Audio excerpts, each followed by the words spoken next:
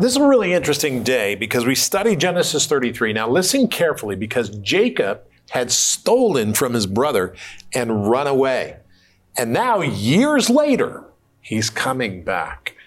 Now, this is fascinating. Why is he coming back? Well, it's very interesting. God told him, but we're going to talk about that. Good morning, good afternoon, good evening. My name is Rod Hember. I'm Janice. And this is Bible Discovery TV. We're going through the Bible in 1 year. Corey and Ryan are here to help us. Corey?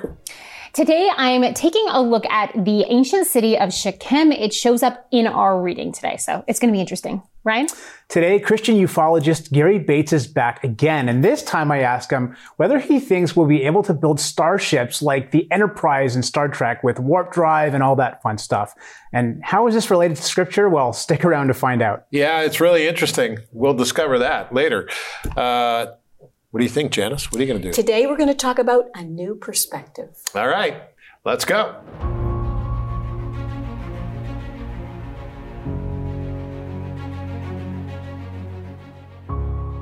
Genesis 33, 1 through 11. Now Jacob lifted his eyes and looked, and there Esau was coming, and with him were 400 men. So he divided the children among Leah, Rachel, and the 2 maidservants. And he put the maidservants and their children in front, Leah and her children behind, and Rachel and Joseph last. Then he crossed over before them and bowed himself to the ground 7 times until he came near to his brother. But Esau ran to meet him and embraced him and fell on his neck and kissed him, and they wept. And he lifted his eyes and saw the women and children and said, "Who are these with you?" So he said, "The children whom God has graciously given your servant." Then the maidservants came near, they and their children, and bowed down. And Leah also came near with her children, and they bowed down. Afterward Joseph and Rachel came near, and they bowed down. Then Esau said, "What do you mean by all this company which I met?" And he said, "These are to find favor in the sight of my Lord."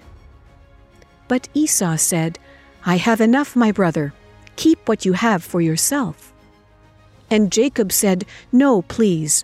If I have now found favor in your sight, then receive my present from my hand, inasmuch as I have seen your face, as though I had seen the face of God, and you were pleased with me. Please, take my blessing that is brought to you, because God has dealt graciously with me, and because I have enough." So he urged him, and he took it. Genesis chapter 33, verses 1 through 11. You know, peace between brothers, that's an interesting topic, isn't it? If ever today we don't have peace, well, today's a good point. We don't have peace, do we?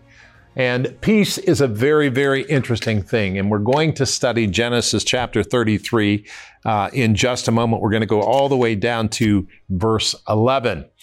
But times of war and conflict are very familiar to us now. It is true that there are times of peace that can be enjoyed by generations of people, but so quickly war can raise its ugly head. In the West, we have largely managed to mitigate the effects of war on our societies. But not all of our sons and daughters have to serve in the military, so for many of us, it's our economics and our news feeds that see most of the damage in war times. But in a much more real sense, we all know that war hurts. James chapter 4, verse 1 says this, "Where do wars and fights come from among you? Do they not come from your desires for pleasure that war in your members?" People individually at war result in families and cultures at war, and then nations at war, which we have today. These troubled desires that James speaks of are evident through human history. Now, with Jacob and Esau, they were present as well. In our reading today, Jacob begins to make peace with his brother. And let me tell you something. It's very interesting. As we study this, take your Bible guide and turn to Genesis chapter 33. And let me pray and ask if you have a Bible guide first. You can write to us or call us to get your Bible guide, or go to BibleDiscoveryTV.com.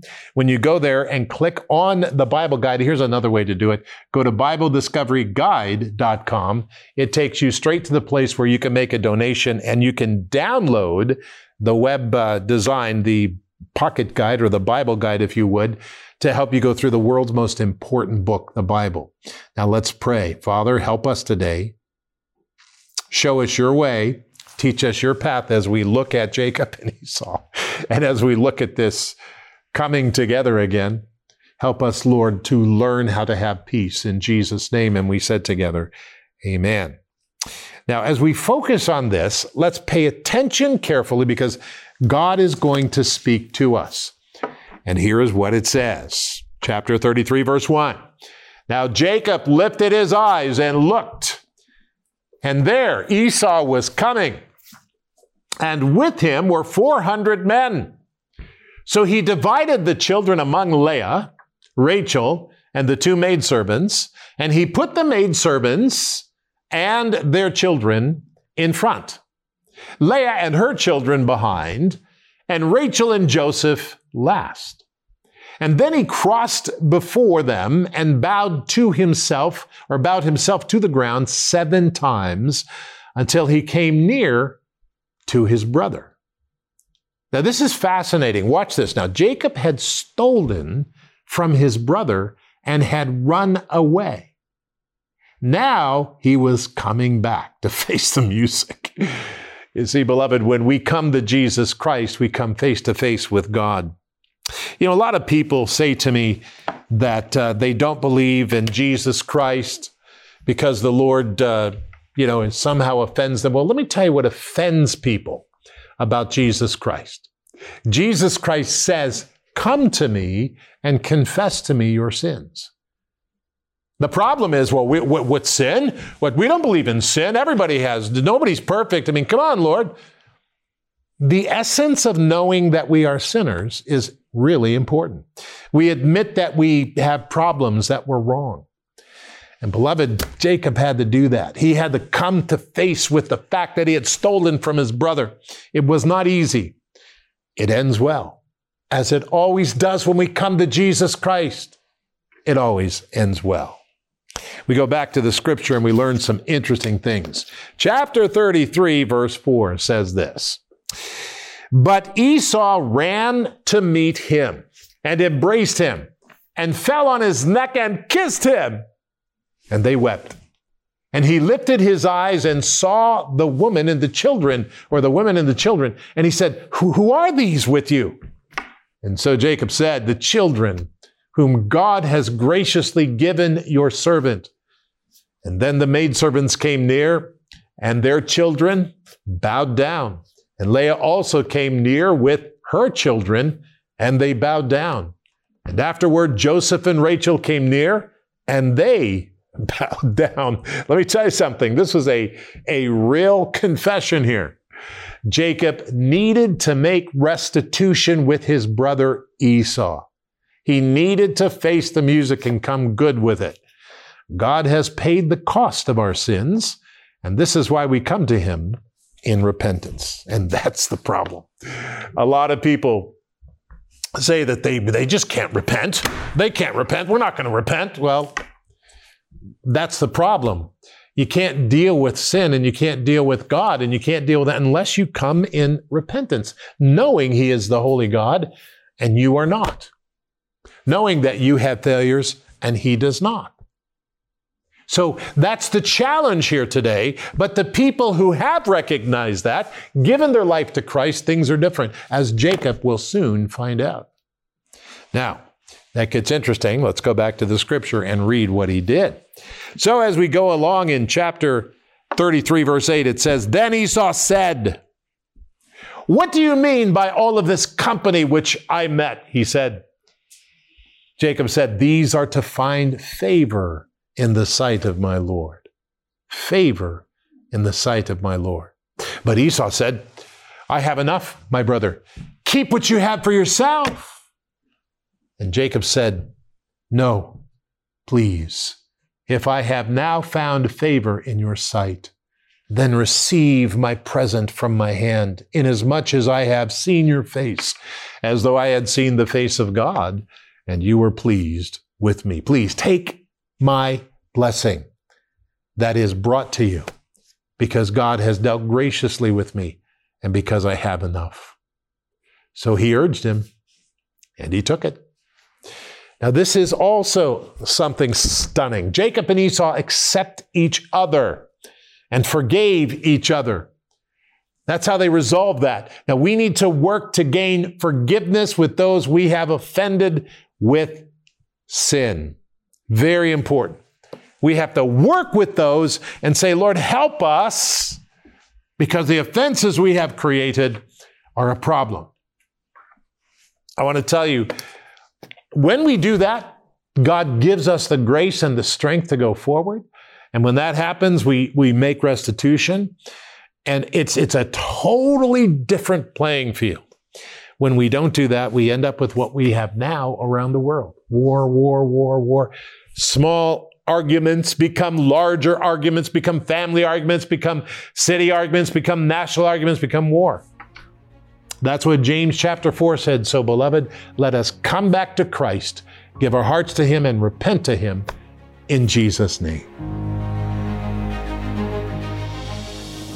Now, from a biblical perspective, why do you think God made humans and apes look similar?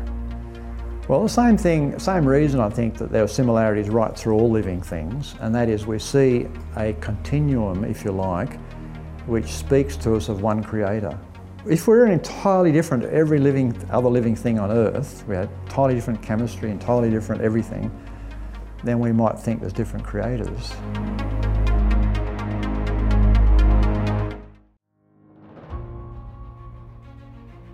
All right, so in our assigned reading today, the city of Shechem comes up a few times. I know some people pronounce it Shechem. Tomato today. Shechem, whatever you want to say is fine by me. It's the same place.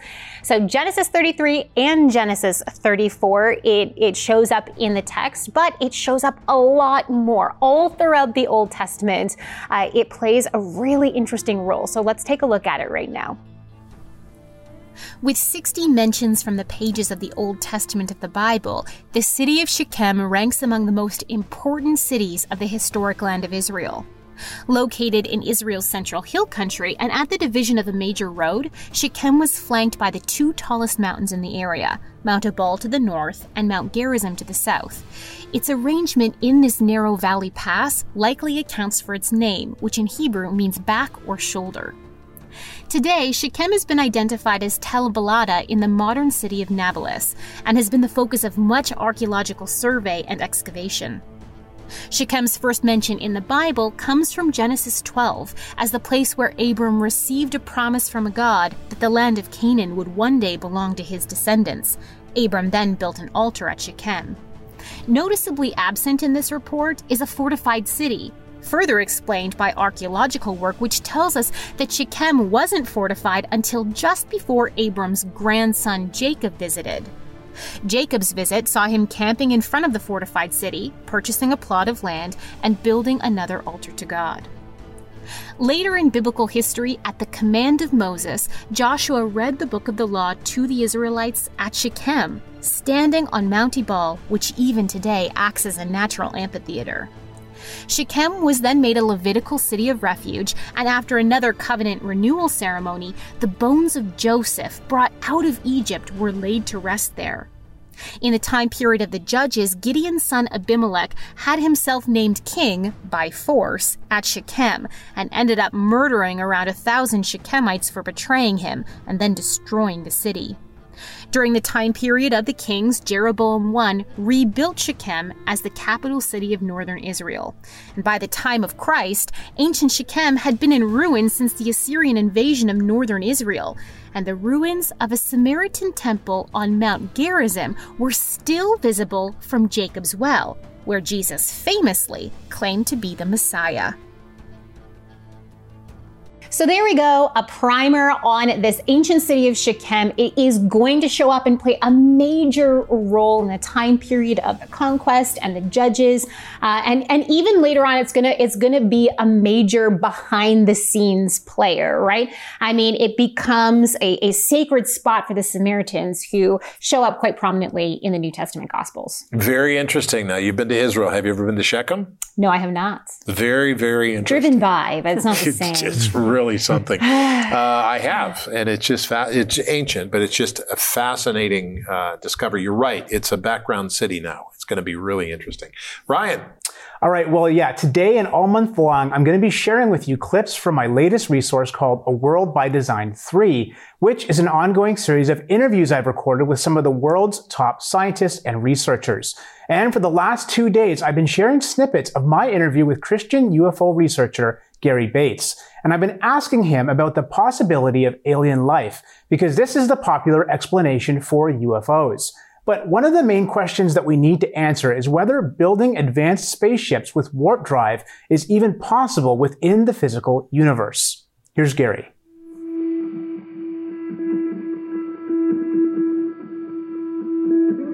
I want to go back for a minute because a lot of people would say, okay, well, maybe in the future we'll be able to build the Starship Enterprise and go travel to all these distant planets. Yeah. But is that physically possible?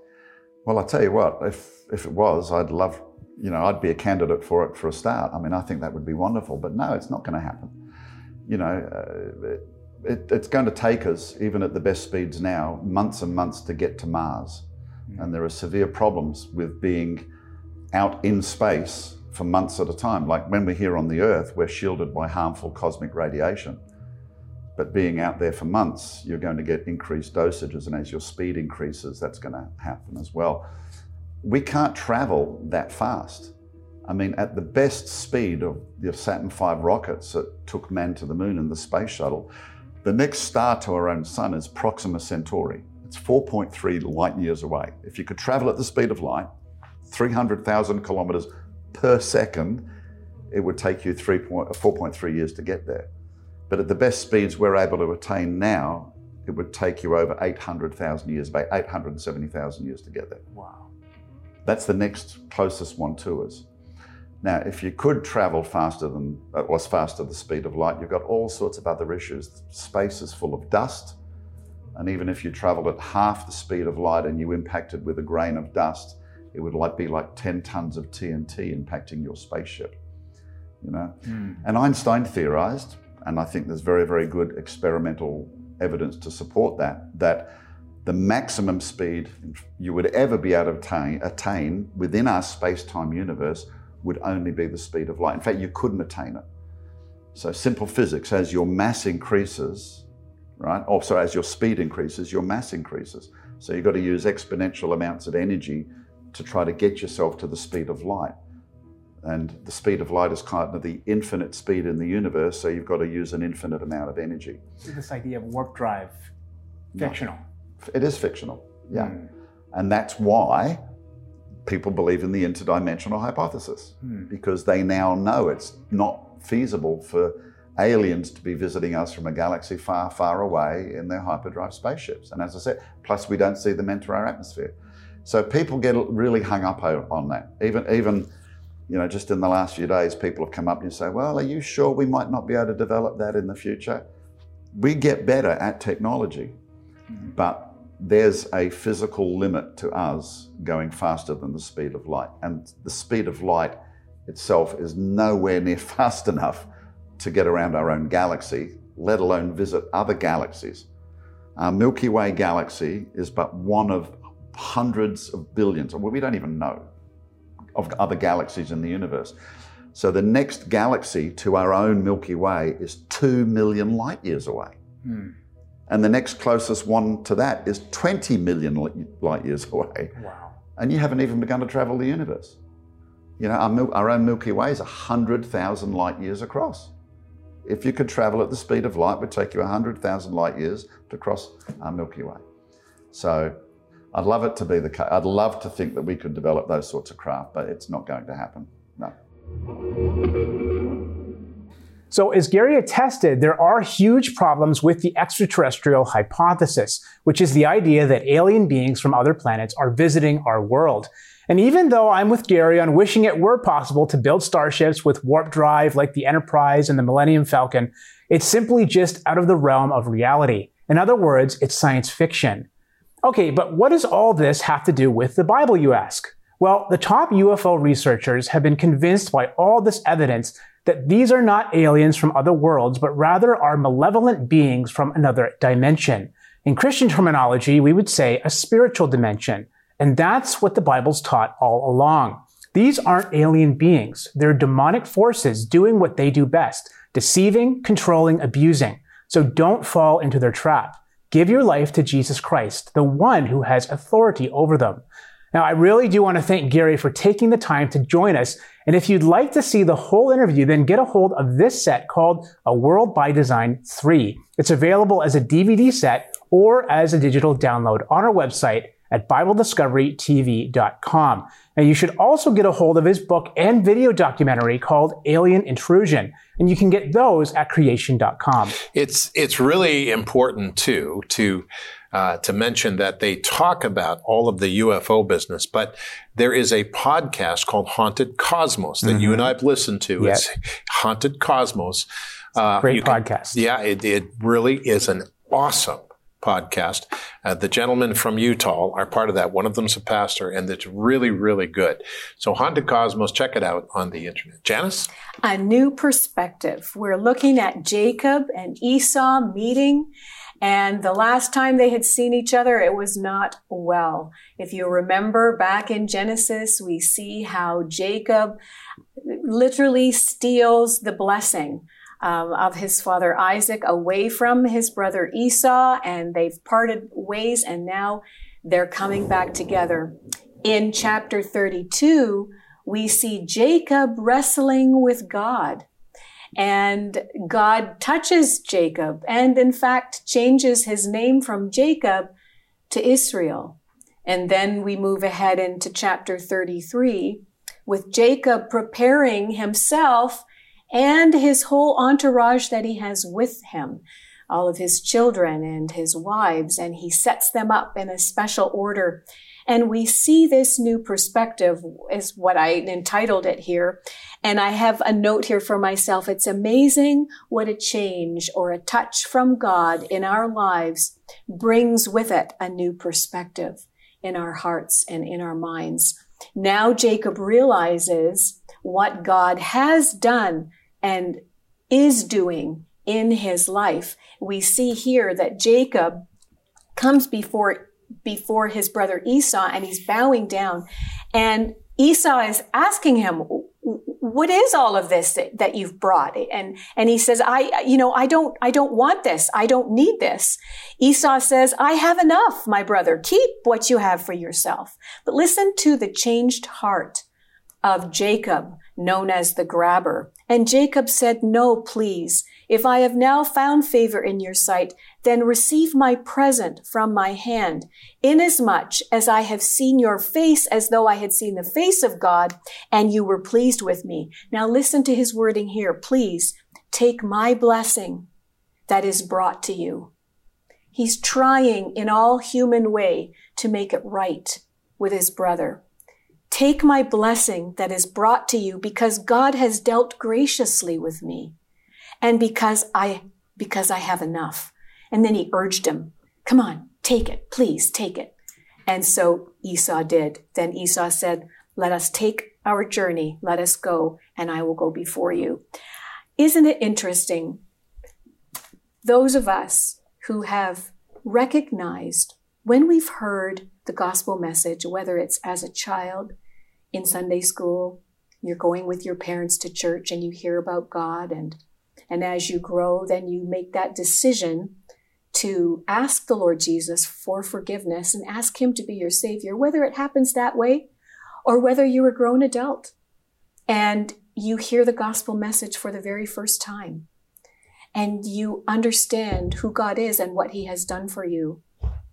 And no matter what stage of life you're at, a change comes, because when you accept that, what Christ has done for us, what God has given us, there is something that happens on the inside. And it's literally like a light turns on. It's the presence of God's Holy Spirit that fills you. And all of a sudden, you have a new perspective. The things that you thought before begin to change. And it doesn't all happen overnight. Trust me. It doesn't happen overnight. It's a journey. It's a walk. It's a relationship with the living God. What an amazing thing that it is. This God, the God, God the Father, God the Son, God the Holy Spirit, in one person, that offers this to us, a brand new perspective, a better way to live. It's not easy when we make that decision because there are things that need to change in our life. There are things that we do, things that we think, things that we say that aren't right. We don't have to do it on our own to change. And we don't just give it up. It's God who helps us. And then because of who He is, and when we recognize what He has done, it's not that we're, giving it up. We literally want to give it up. We want to give our lives to Him because of all that He has done for us.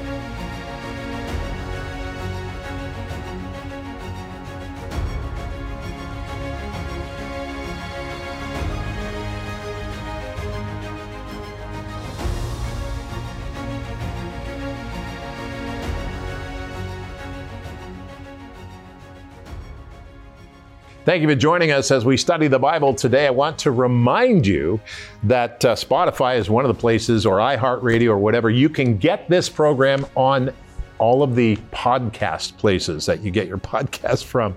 So check it out there. Today we need to pray. Lord, I want to follow you. Help me to do that, and help me, Lord, to understand that you are the one who gives me the absolute desires of my heart. In Jesus' name, and we pray together. Amen.